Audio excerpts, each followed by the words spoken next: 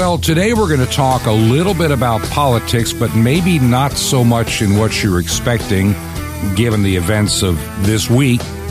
But we do have a lot to share politically. This is Truth to Ponder with Bob Bierman. Now, as far as the election that occurred on Tuesday, obviously Virginia is good news for many conservative individuals, and I'll talk more about the totality of the Tuesday election maybe tomorrow. I'm trying to really get my ducks in a row to make sure that there's some information, a little bit of research I want to do, because the standard insight you get from the networks, whether it's conservative or a CNN for that matter, they're going to go to what I call the superficial issues that everybody knew about.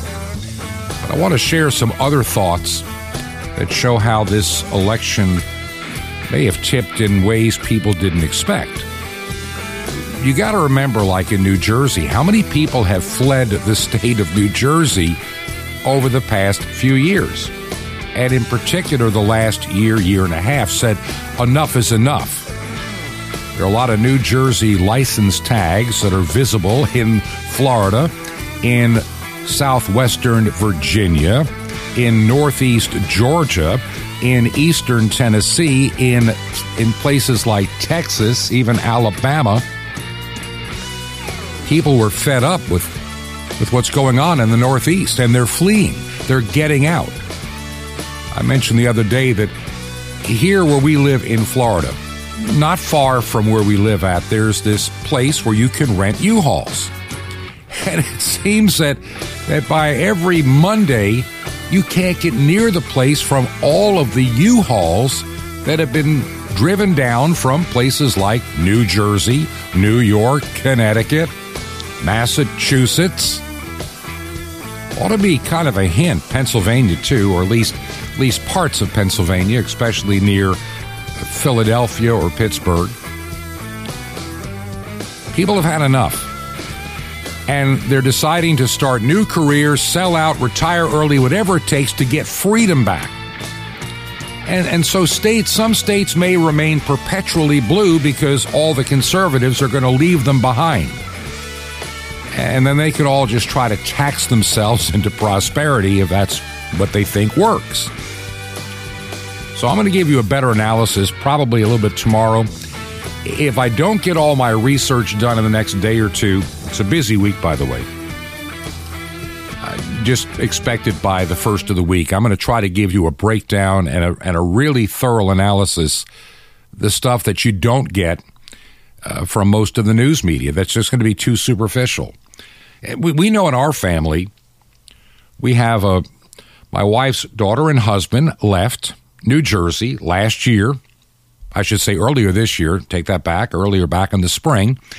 They picked up and left New Jersey. They had enough. They're trying to start a business in a very business-unfriendly state. And they decided to move to extreme southwestern Virginia. We broadcast from there over the summer, a little town called Chilhowie. And they love it there. And that county is a very conservative county. But see, there were 2 additional votes that would have gone to a candidate in New Jersey that now went to a candidate in Virginia. And you're going to find that in Florida, too. A lot of people that are leaving New York State, especially those from upstate New York, that feel like they have no voice at all in government. They just don't have a voice. It's all run by the downstaters, as they say. And they would love to. New York State is a physically large state. I grew up there as a little kid in Long Island and lived in upstate New York. I know the difference between Long Island, New York City, and the vast regions of western New York and the northern tier and the southern tier. I know it well. Western New York is farmland. It's not as industrial. The Finger Lakes are beautiful. Those that like skiing love the northern tier. But see, the population, that big percentage of the population lives on just a few percent of the land downstate. And so they regulate all the things you can do upstate, which is upsetting to those that enjoy freedom in upstate New York. And so, particularly on the west coast of Florida, and I knew this when I lived years ago, even in New York, I knew retired couples that they lived in, like on a lake in the Finger Lakes. I knew one that lived on Lake Owasco. And they had a little house there, and that's where they lived, basically from May until after the first of the year. And then they would go to their little condominium somewhere on the west coast of Florida for January, February, March, and getting back normally end of April, sometimes into early May. Well, those are the type of people now that are just saying, we're done. We're leaving New York entirely. And they go move to Florida, and they may visit family and friends in upstate New York during the peak of the summer. But now they're in Florida. And this is going to be the changing landscape. I think people who want freedom are looking at the states in which they live and they're saying, I've had enough. I can't do this anymore. I believe states like maybe Michigan, because of the Upper Peninsula and some other regions, they may not have as much of an exodus because there may be a little bit of hope left yet. Time will tell. But conservative states like Florida, with a governor like Ron DeSantis, they're going to be the benefactors. People that have had enough and looking for freedom and saw how things have worked in Florida. Nice to know that we have the lowest coronavirus case numbers, rate of any place in the country. And every idiot liberal kept saying, or leftist, I should really say, liberal, we got to get that term redefined. There's some classic liberals that were very nice people and meant well. But leftists never mean well. They only mean damage and harm. So let's call them for what they are. They're not liberals, they're leftist. They're Leninist. They're Stalinist. That's what they really are.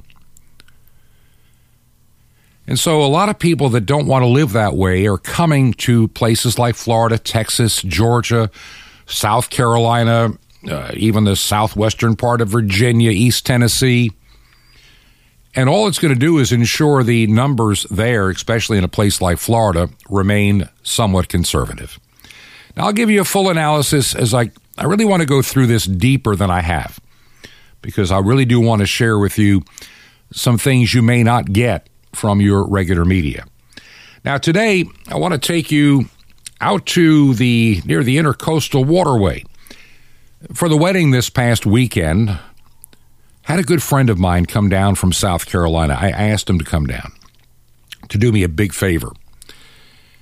He's one of the finest photographers I've ever met in my life, and I've known a number of them. I even have a brother-in-law who lives up north who couldn't be down for something like this, that did that for ages. One of the best in the business for what's called advertising photography. But this individual, he started his career at a very, very young age. Even had his own studio back when, remember back in the 60s and 70s, actually the 50s, 60s, and 70s, everybody got a family portrait. The Olin Mills people would come to town, but he had his own studio and did some of the finest portrait work, wedding pictures, you name it. And he can do some really fascinating photography. His talents are really incredible. Well, we decided for the daughter I said, what would it take to get you down here to do the wedding? So we bought him down.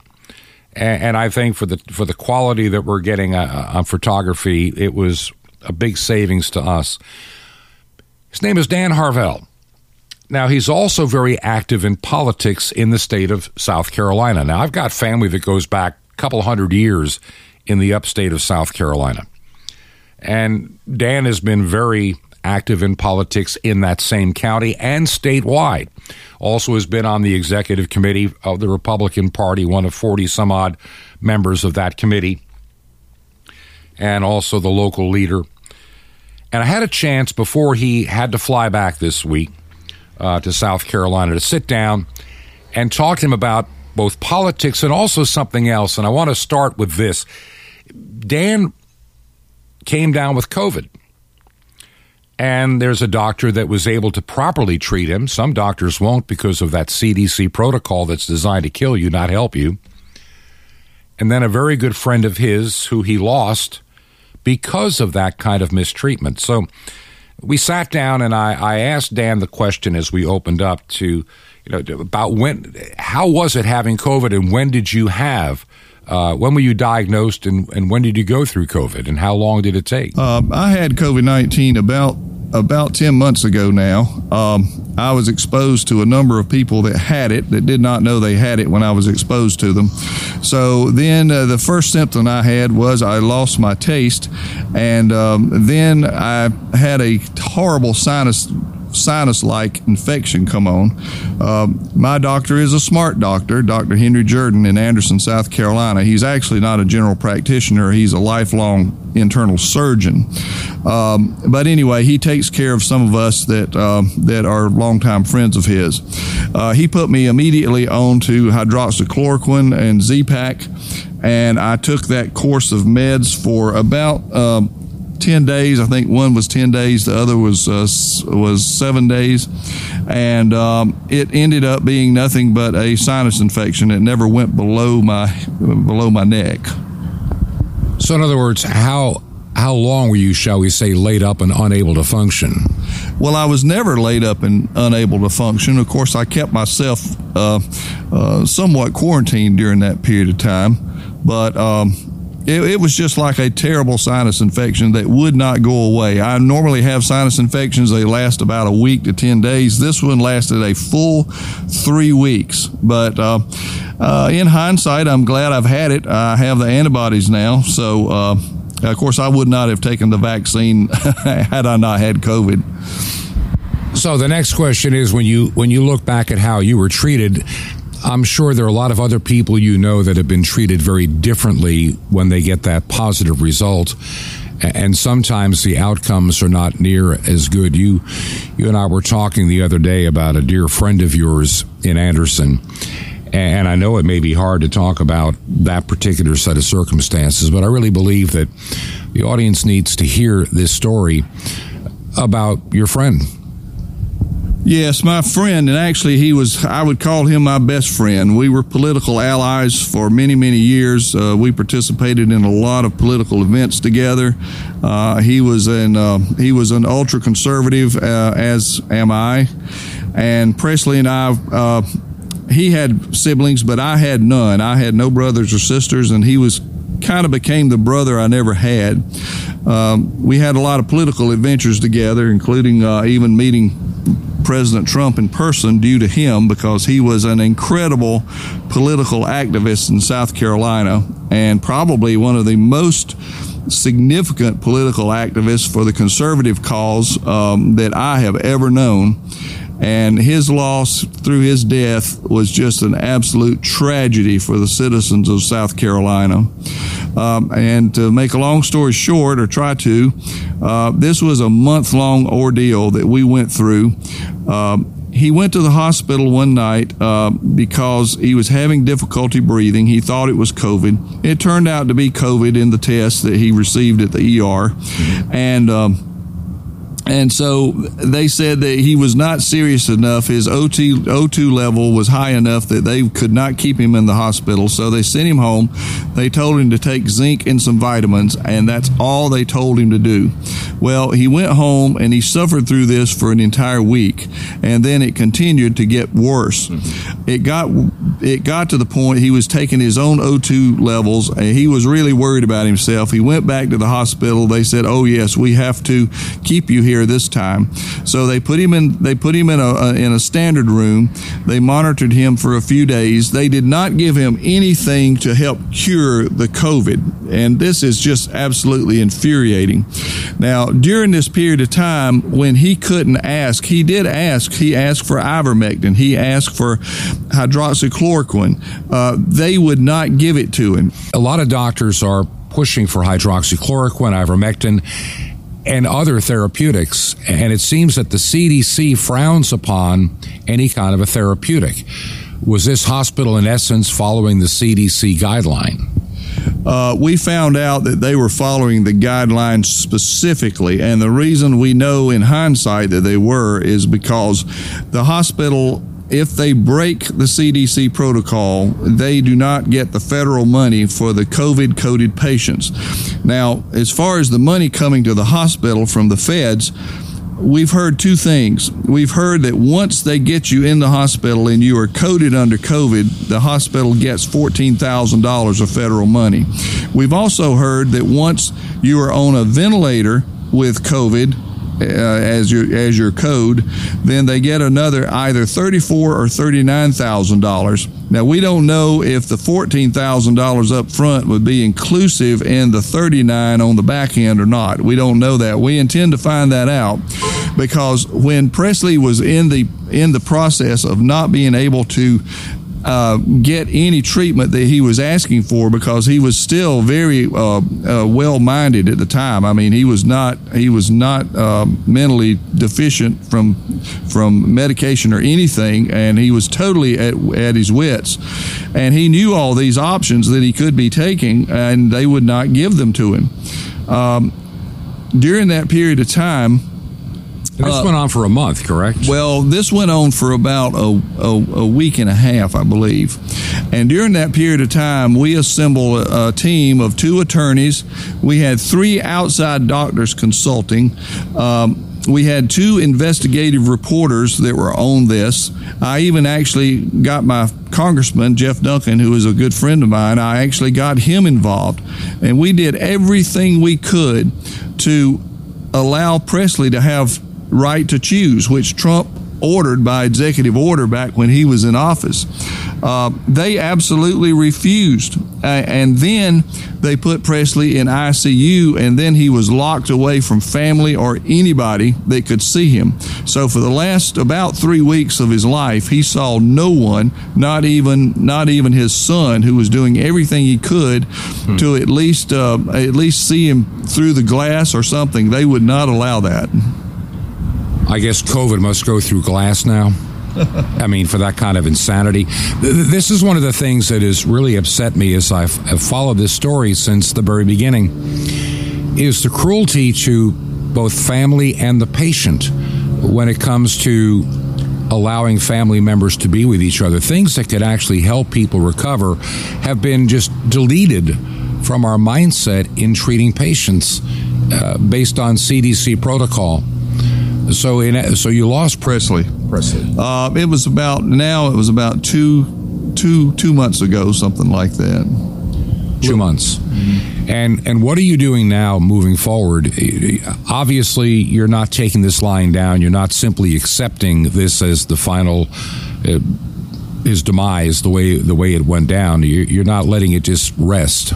No, we're not. And I'll tell you, the key part of not letting it rest is the fact that we demanded an autopsy. Now, we found out something here that just infuriated all of us. We could not get any government-related pathologist or doctor to do an autopsy.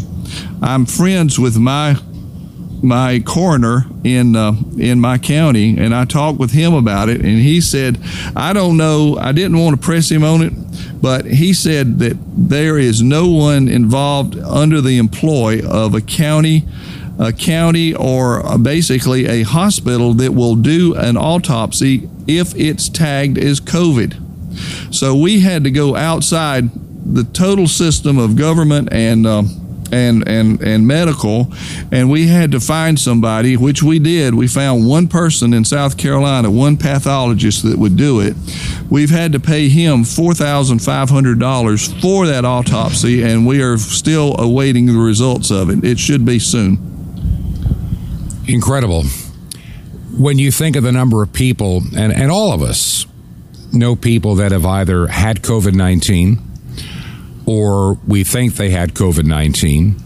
We've had people that supposedly died of COVID-19. And it's becoming increasingly obvious to me that many of those that died needlessly because of the protocols that were put in place. It was almost, in my opinion, and I'm not asking you to agree with this or not, but it's almost my opinion that there were people and groups that wanted these numbers inflated as high as they could get them to make this disease deadlier than it needed to be. Bob, I agree with that. In fact, I would go as far as to say this was actually and is at this current time a mass genocide that is occurring in America right now, if not all over the world. COVID is not really the killer that we found out. COVID is the segue to double pneumonia, which is the killer. Now, here's another thing that would infuriate anyone who has a heart for this. We found out that about monoclonal antibodies. Now, there's a bad thing I'm going to tell you about this and a good thing I'm going to tell you about that resulted from Presley's death.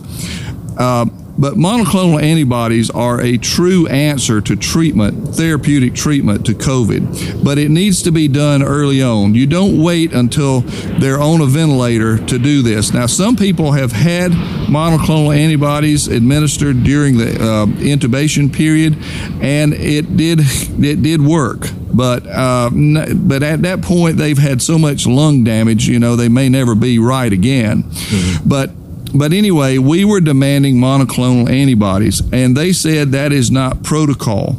Well, we found out that was a half-truth. They will treat, this Spartanburg hospital system will treat pneumonia if it's not coded as COVID with monoclonal antibodies. But if it is coded as COVID, they will not administer monoclonal antibodies.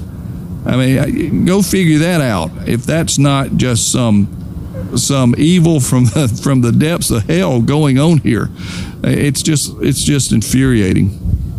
What I've noticed when you look at the CDC and the FDA in recent years, and I'm just going to share an experience with you. I go back a long way in radio, working in Atlanta back in the 1970s, and there were times that I covered stories at the CDC. Now, we're talking like 1976. They didn't come off as a big political entity, but I do know that before COVID ever came around, President Trump was beginning to look at the budget of the CDC and recognize that a tremendous percentage of their staff had zero medical background or medical work. They were getting involved with politics. In other words, the CDC was getting into gun control as part of their mission for disease control and and global warming and climate change. And I know that at one point, President Trump was wanting to cut the budget on the political side of the CDC, and there was a tremendous amount of pushback because they enjoyed their political stature and the money coming through those offices. Ever since President Biden took office on the 20th of January, it's now blatantly obvious the politicking going on at the CDC. And how many lives, you have to wonder, have been put in jeopardy, harm's way, damage, and in some cases even lost because of these policies. I don't know if you share this opinion, but I think that this COVID-19 pandemic was used for several things. Number one, to get rid of Donald Trump. I don't know if you agree with that statement or not, but I think that it was. Oh, I certainly agree. Donald Trump was changing things like no one had ever changed before. He was upsetting the world globalist system like we've never seen before. In fact, I don't know that anyone's ever even attempted it before, but from his bully pulpit of the presidency of the United States, he was able to do that. I believe a divine path was laid for Donald Trump to become president, because I believe that America, in all our debauchery, I believe we were on a last chance pathway. And as I refer to the Bible, I know often God said He preserved kingdoms due to the remnant of believers that were left there. And even though this is off the subject of this, I still believe that perhaps God's praying, believing Christians that have continued to pray, that are still a big part of America, are the reason that we have been saved one more time. But I don't know, with things going the way they are now, I don't know how we're going to right the ship. But anyway, getting back to Presley, two things have happened since his death. Number one, we are certainly going forward in a legal way to pursue the basic medical malpractice, as we would say, that occurred during his death and his period of illness. The other thing is, it engaged us to get involved with some of our lawmakers in Columbia to force some hearings from the Medical Affairs Committee on the Senate side, and those hearings were very telling and very revealing. The first hearing, it was done in 2 days. The first hearing was the people that were speaking on behalf of citizens and some medical professionals that were speaking on behalf of treatments that were being denied concerning COVID and the hospital systems in South Carolina. The second day was from medical professionals who were, of course, touting the CDC and the governmental, mandates or authoritarian methods that they were treating COVID by, supporting what was being done and the way it was being done. Well, we knew that Governor DeSantis down here in Florida, and I love Florida, enjoyed being here under a governor like him for the past few days.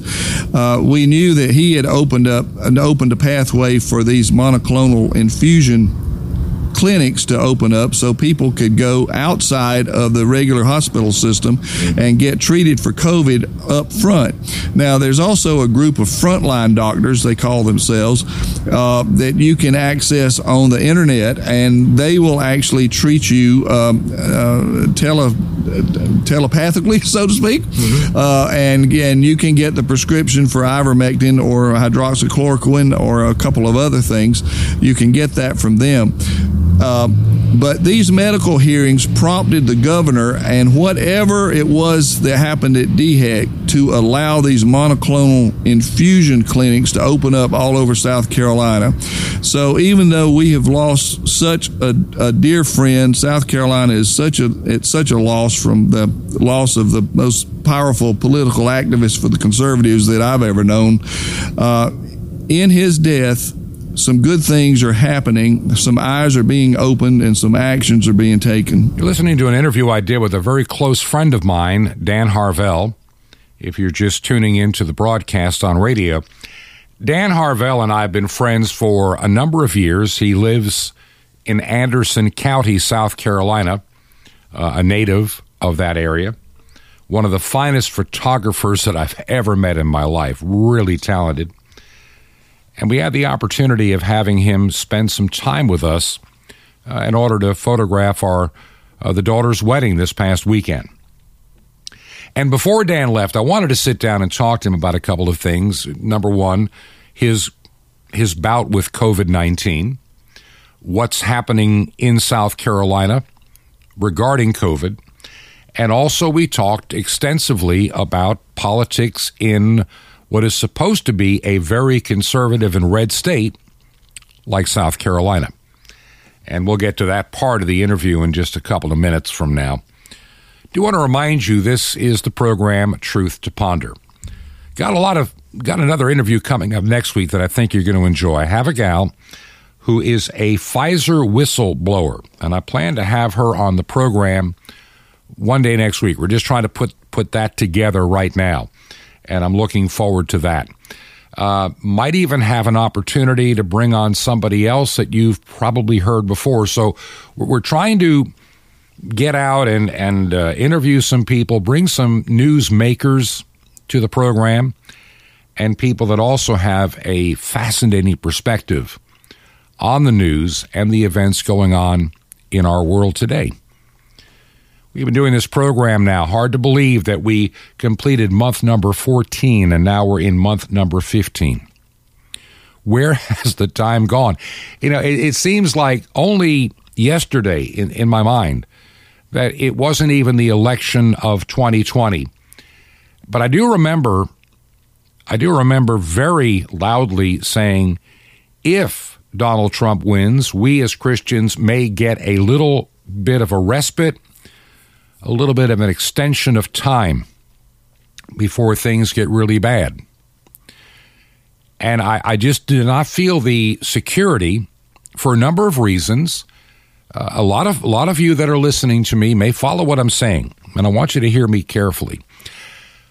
When I started the program at the end of August in 2020, I'd already worked in emergency management. I already saw how this pandemic was going to be used to go after Donald Trump and the economy and the election and the mail-in ballots and all that could go with it.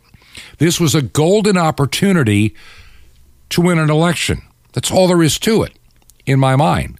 And I still personally believe there was a sufficient amount of cheating done to push Joe Biden over the top. You'll never convince me there were 81 million legitimate votes for Joe Biden, period.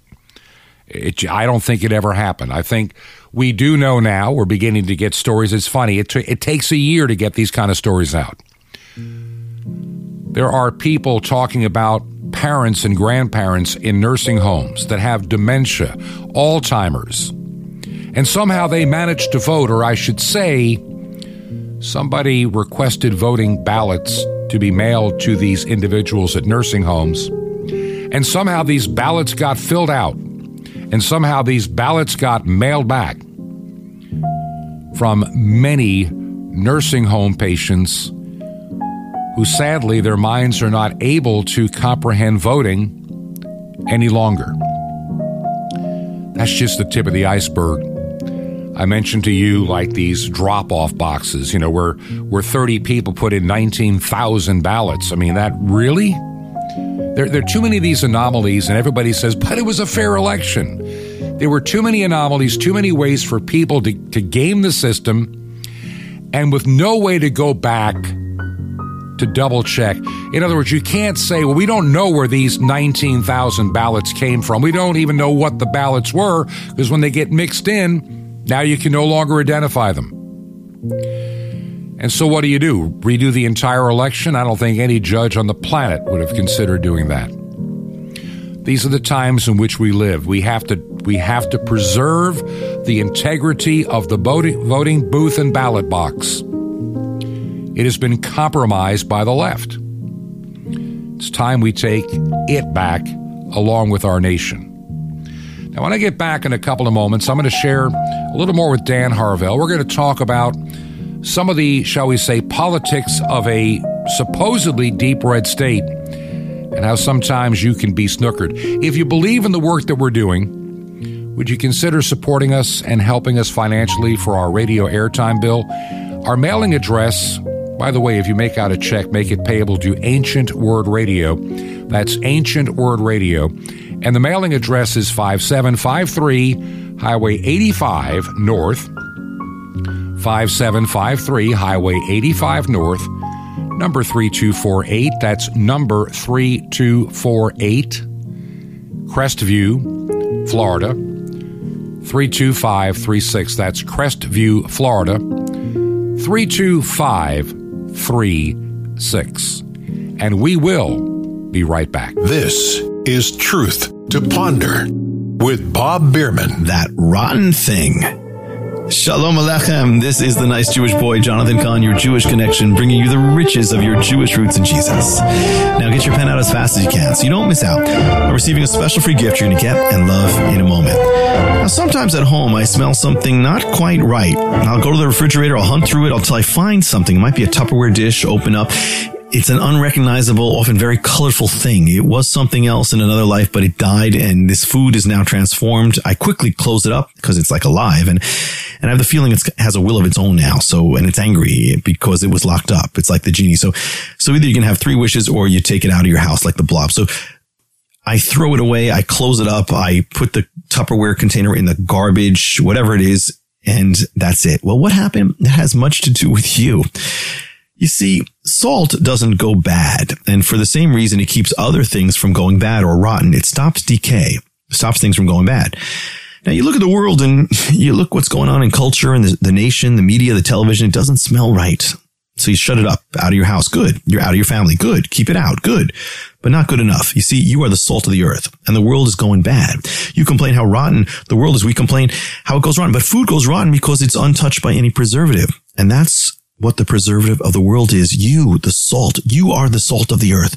But if the salt loses its saltiness, what good is it? If the world is rotten, then the salt is not really doing its job, or it's not salty. Stop complaining about how rotten the world is. The unsaved are. Do something about it. Start praying, fasting, share the word, give out the gospel, minister, get involved, be part of the answer, because it is your business. You're the salt. And if you don't do your job, then it's a rotten thing. Want more? Ask for salt of the earth. Now, hidden for 2,000 years, now revealed, the awesome, unprecedented mystery of the temple doors and sapphires, guaranteed to help you become strong and victorious in God. How do you get this? Absolutely free, easy. Just remember Jesus' real Hebrew name, Yeshua, and you dial it. That's it. Just dial 1-800-YESHUA-1. You will be blessed, but call now. That's 1-800-YESHUA-1.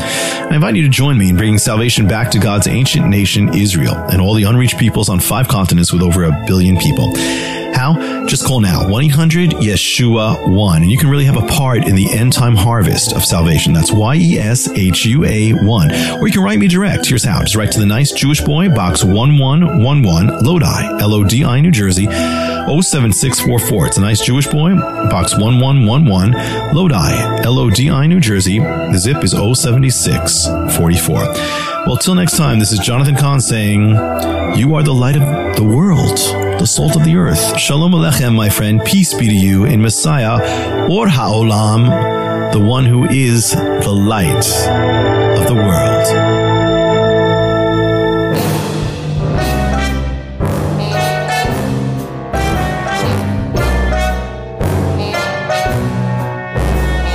This is Truth to Ponder with Bob Bierman. And welcome back to part 2 of our Thursday edition of Truth to Ponder. And I'm your host, Bob Bierman. I want to take a moment to thank Jim Calhoun again. I forgot to do it at the beginning of the program. I want to thank Jim Calhoun who stepped up to the plate to help me out so I could have a program for Wednesday.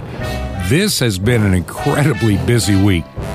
We've had people to take to and from the airport over the last week. We've had a wedding, the regular work that I do, recording of this program, and putting it all together.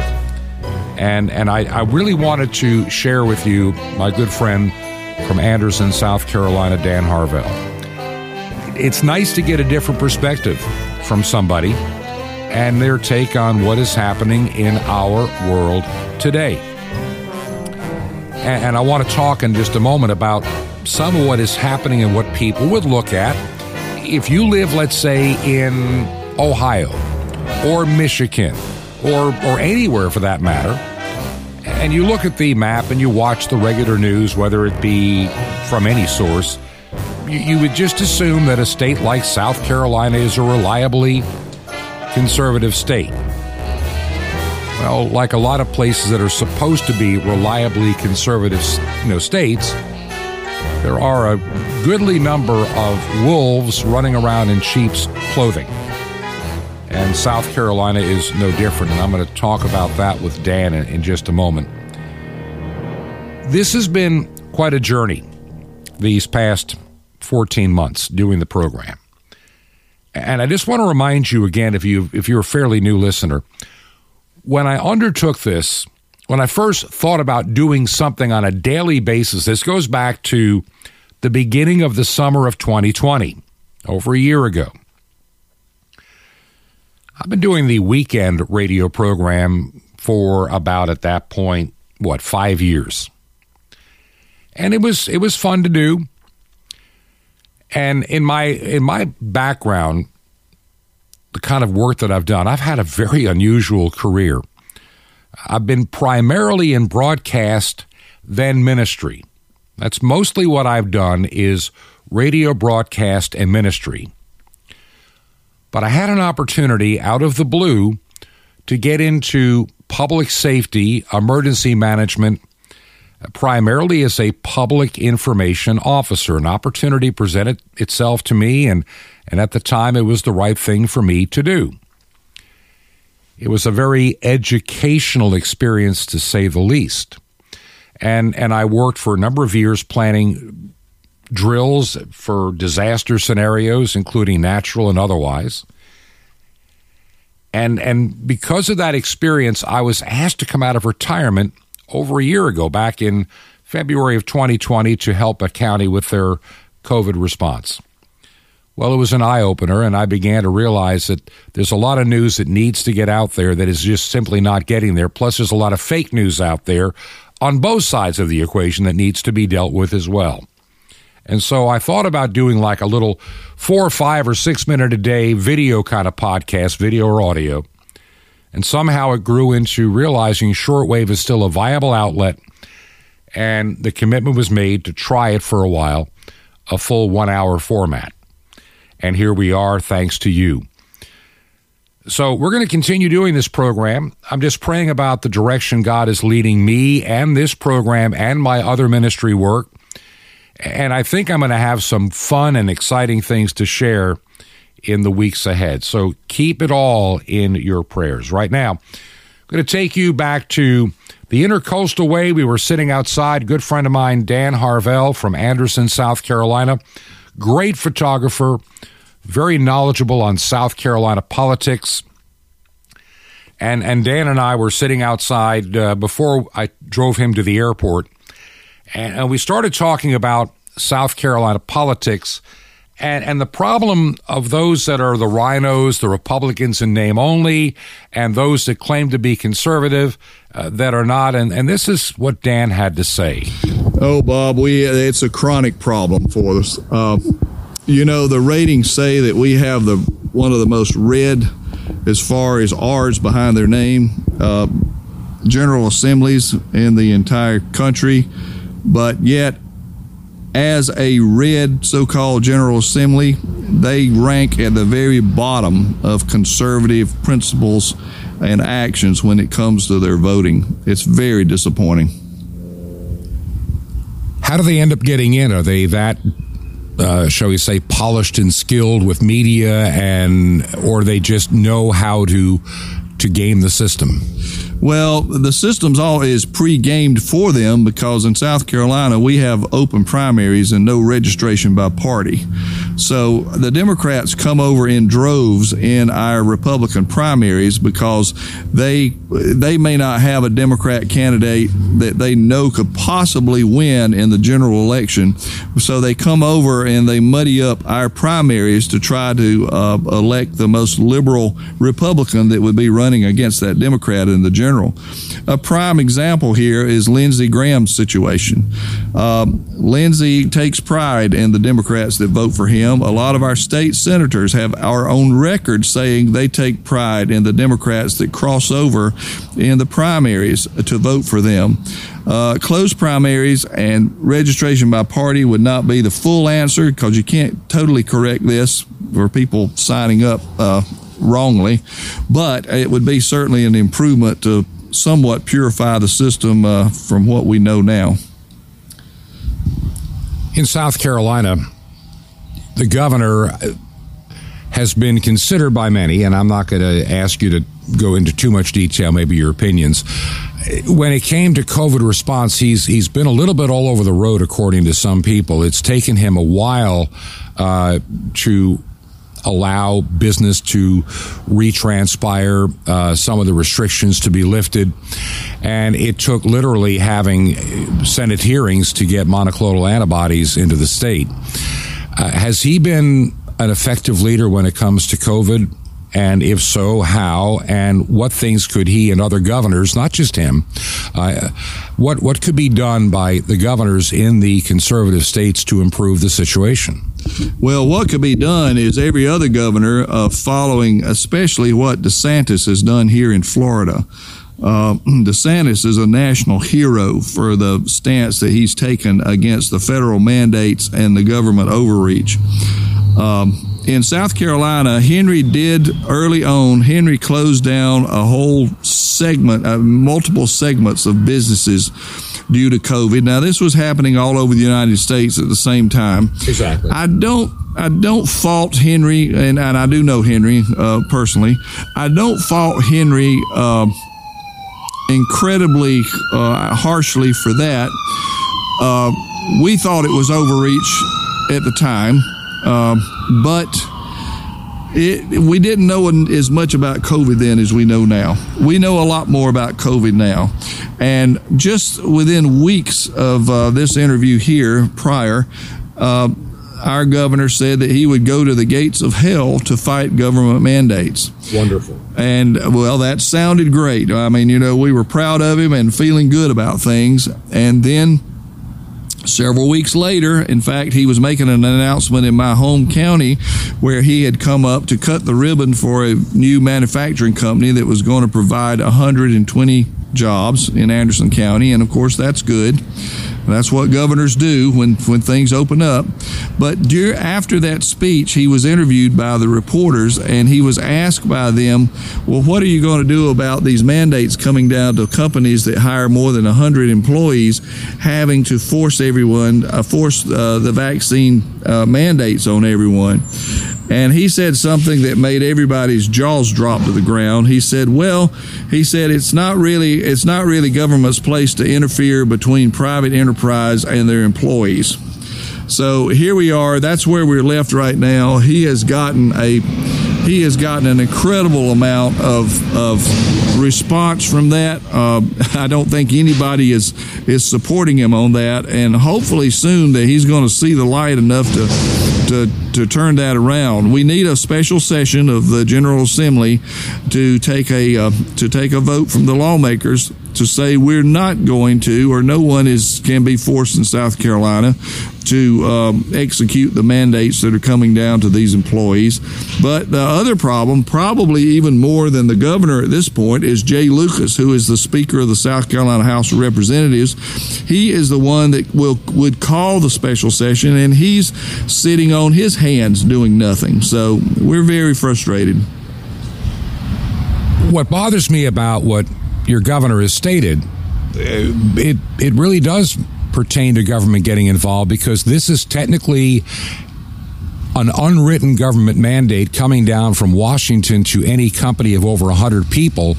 Show me the document that says they must do this. Many companies are afraid, and they're doing this out of fear of the federal government. And you would think, or at least I would hope, that the state government would intervene and say the federal government has no authority to do this. There is no law to back this up. There is no legislation. There is no true mandate except the one that is published in a press release that doesn't have the weight of law. You would think that the Attorney General in the state of South Carolina or Georgia or other states would intervene. What could South Carolina do, in your opinion, with some of these literally unconstitutional mandates that are being pushed by this fake president that we have? Well, and I'm glad you said fake president, because I had one thing that I needed to correct you on. You earlier referred to him as President Biden. And I cannot sit here and let that go unchallenged, because he is not president. Donald Trump won by most likely a landslide. That's a whole nother issue with the election integrity debacle that we've gone through. But anyway, just to correct you on that one thing, I really don't know what more can be done other than the General Assembly coming together and saying in a unified voice that no one is going to be held responsible in South Carolina for not following the federal mandates. And, of course, we know those mandates are really a pie in the sky. But, with the national media pounding on everything the way they do, this cabal of collusion that has brought us to this point in America is just tragic, and we do somewhat have our hands tied behind our back as conservative Republicans as to what we can do and how we can be effective. A lot of people try to look at 2022 as our salvation. Somehow we're going to get it fixed at the next election, and maybe in 2024, maybe Trump will be back. I have a hard time believing if we even have that much time to get everything put back together as it should be. What are your thoughts as you look at the election that happened in 2020 compared to 2016, and where we may be heading to in the years ahead? Well, Bob, my perspective on this comes from a lifetime of experience in politics and government. I was elected to city council when I was in my early 20s. I did a brief stint there for a term or two and found out how much government wasted. At that time, I flipped over to the side of taxpayer and citizen advocacy and taxpayer rights, citizen rights, and I've been there ever since. I have been on the inside of Republican politics all these years because I've been an active member of my party. I've served as party chairman for 3 terms. I'm in my 3rd term as one of the 46 voting members of the South Carolina GOP Executive Committee, which means that committee should control exactly what's happening within the Republican Party in Anderson County, in all of South Carolina, rather. We have a strong arm chairman who was reelected, and we had some skullduggery that went on within the reorganization and convention process, county convention processes across the state, and he has remained silent on that. And it's very discouraging on the state party level to have leadership that does not require more of our elected Republican leaders. Therefore, we are put in a situation where only the voters making enough noise themselves can change anything. But actually, the Republican Party leadership should be able to do half of this for the voters that they wouldn't even have to do themselves. But sadly, that's not happening. Now, as far as the 2022 election, my opinion is 2024 cannot possibly be corrected if 2022 is not corrected first. These swing states where we had all this problem with Trump losing by just a hair, it's up to those state legislatures to fix and purify the election system there as much as they can so that this can't happen again. I think the COVID crisis is being continued as much as it possibly can be, if for no other reason, just for the 22 election. They want to continue to allow the mail-in ballots, the ballot drop boxes, and all that cause so many problems in 2020. Have you noticed that Democrats in particular, they want you to have a COVID ID, but they don't care about a voter ID? Yeah, isn't that disgusting? I mean, you even have to have a picture ID for the most part to get library cards at your county libraries. I mean, this is one of the biggest ruses that's ever been forced upon the people of America about this ID situation. And of course, they're adamant that everyone have that national ID, which of course has all kind of background information that just enables the government and certain entities to have more and more control over our lives. Well, really a Fourth Amendment violation. Of course, yes, absolutely. But the Constitution does not mean much anymore. I mean, we threw the Bible away many years ago as far as government was concerned for the most part, and now we've thrown the Constitution. If you can't live by the Bible and the United States Constitution as a governing body, you're not going to have much of a country left in a few years. When it comes to election integrity issues in the United States, I want to just go to your state of South Carolina. What are some of the issues that you may have with some of the election integrity issues or problems that have occurred or could be occurring in the state of South Carolina? Well, in reference to the fact that South Carolina is one of the most red states in the nation, Trump only won by results we were given by 11%. There is absolutely no way that a reasonable person can accept that and be okay with that if they're really thinking. We know, just for instance now, as I said, I'm on the South Carolina Executive Committee of the GOP, and we were told by the chairman and the executive director at the last committee meeting about 2 months ago, that they had sat down and met with the state election director, and he had assured them that there was no internet connection whatsoever within the South Carolina voting system process. We know that to be an absolute lie and a falsehood. we have people who have been working at the polls, and we know that those tabulators do. I mean, it's just blatant. You can go in and you look around, you'll find that modem. You will find that modem, and those tabulators are internet connected. So, in the age of hacking and all that, there is no doubt that South Carolina's voting system was infiltrated through the online process somehow or another, and we just know better than to think that Trump only won by 11% in this particular state. We have two citizens committees that have been going after this in somewhat of a silent way, which is probably best at this point, but they have gathered a plethora of information concerning infractions, proof of internet connection at polling places, and the like that is very, very, very concerning. And of course, we don't use the Dominion system. We use the ESS system, which is actually a subsidiary of Dominion. So it's basically the same thing in South Carolina. How do you think it could be corrected in a state like South Carolina or other places? Do you have any thoughts in that regard?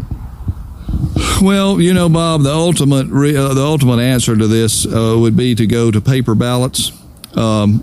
As long as we have electronic voting that can be infiltrated by the internet, nothing is secure and nothing is safe. Going forward, maybe the COVID situation won't have as much of an impact on the coming elections as it did in 2020, but we'll just have to see. I want to thank my good friend Dan Harvell for joining me on the program today. Dan is a very close friend. I've known him for a number of years. He's from Anderson, South Carolina, where I've spent a lot of my life. I've got family going back 200 years in that part of the world. And I enjoyed having Dan be with us for the daughter's wedding. He's a wonderful photographer, and I'm so glad to be able to get him to do this for us. And then, of course, Dan and I enjoyed some time together talking about life, people we know, and some politics. And I thought I'd share some of that conversation with you today. Now, tomorrow, I may talk a little bit about some politics, but, there's always that part of me, especially when we come to the weekend. I just feel like we need to end the week and, in essence, begin the next week with some hope. And so I'll be thinking about exactly what needs to be done for tomorrow's program and for the weekend. And so keep it in prayer. I just need to encourage people at this time. We can get back to the politics Monday and Tuesday of next week. I've got a lot of analysis and reading I want to do. I want to get into the numbers and really begin to define what may be happening under the surface that even Newsmax, Fox, and One American News might be missing. There's some things that are being missed that need to be brought to the surface. And we'll do that next week. I'm also trying to get together a couple of guests. I'm going to try to bring Edward Zoll back. You may remember him from working at True News. He's getting ready to launch a ministry, and I'm hoping to catch up with him. Matter of fact, I'm planning a little trip up to Vero Beach. It's only about a half hour or so from where we live, and to talk to him about a few things. Also, I have somebody I plan on bringing on the program who's a whistleblower for Pfizer, and I think she'll have a lot to share as well. Would you keep the program in prayer as we continue doing what God has laid upon our hearts to do? I want to increase shortwave. I think it's still important, as well as the podcast, but shortwave, I think, is where the new listeners come from. If you can help us out to buy the airtime, our mailing address, by the way, make a check payable to Ancient Word Radio. That's Ancient Word Radio. Mailing address for Truth to Ponder is 5753 Highway 85 North, number 3248. That's 5753 Highway 85 North, number 3248. And that is in Crestview. One word, Crestview, Florida. And the zip code is 32536. That's Crestview, Florida. And the zip code 32536. Once again, I want to thank you for listening, but most important, thank you for praying for this radio program every day. This has been Truth to Ponder with Bob Bierman. To find out more, visit our website, truth2ponder.com. That's truth2ponder.com. Truth to Ponder, shining the light of truth in a darkening world.